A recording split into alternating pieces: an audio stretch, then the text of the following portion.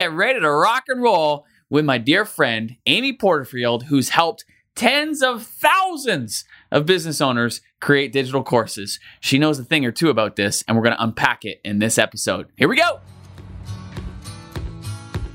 Well, hello there.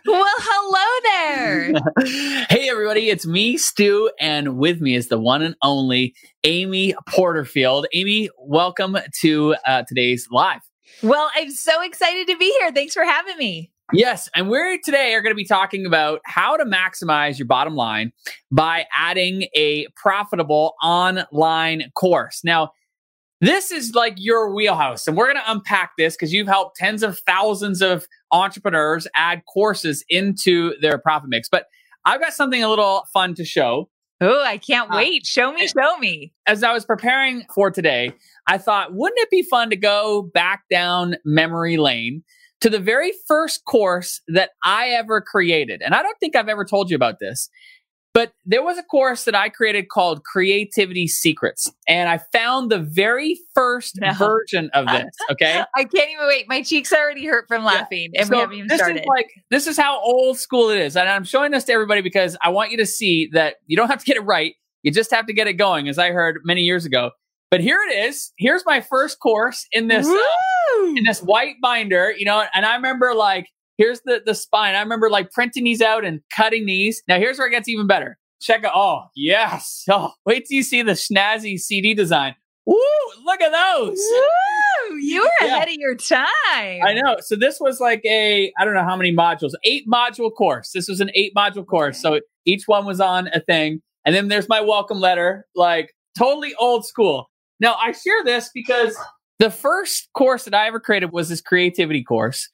And I had 12 people join me during that. But it was 12 people at $297. So time out. Let's just do the math. I'm not very good on the spot math. So 12 times $297. So over $3,500. Over $3,500. Okay. That is solid. That was a lot for me when I began. And here's the great thing about courses. And I want to kind of toss it to you here in a second. But it was almost pure profit. Yes, let's be honest. I did have some production costs here, right? Come on. Right? But it was almost pure profit. And I think that's the thing that excites me so much about what we're talking about here today, is that regardless of what business you have, whether it's a physical product business, a service-based business, or a knowledge-based business like a membership site, courses can complement virtually any type of business and instantly add cash flow into that business. So with that, buddy, I'm super excited because you are the best in the biz as it relates to this one topic.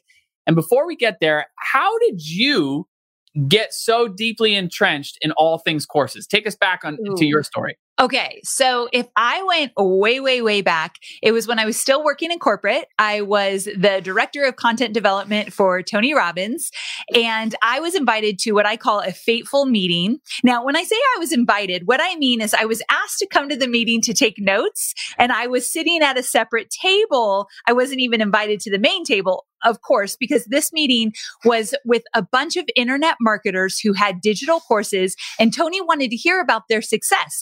What do you do in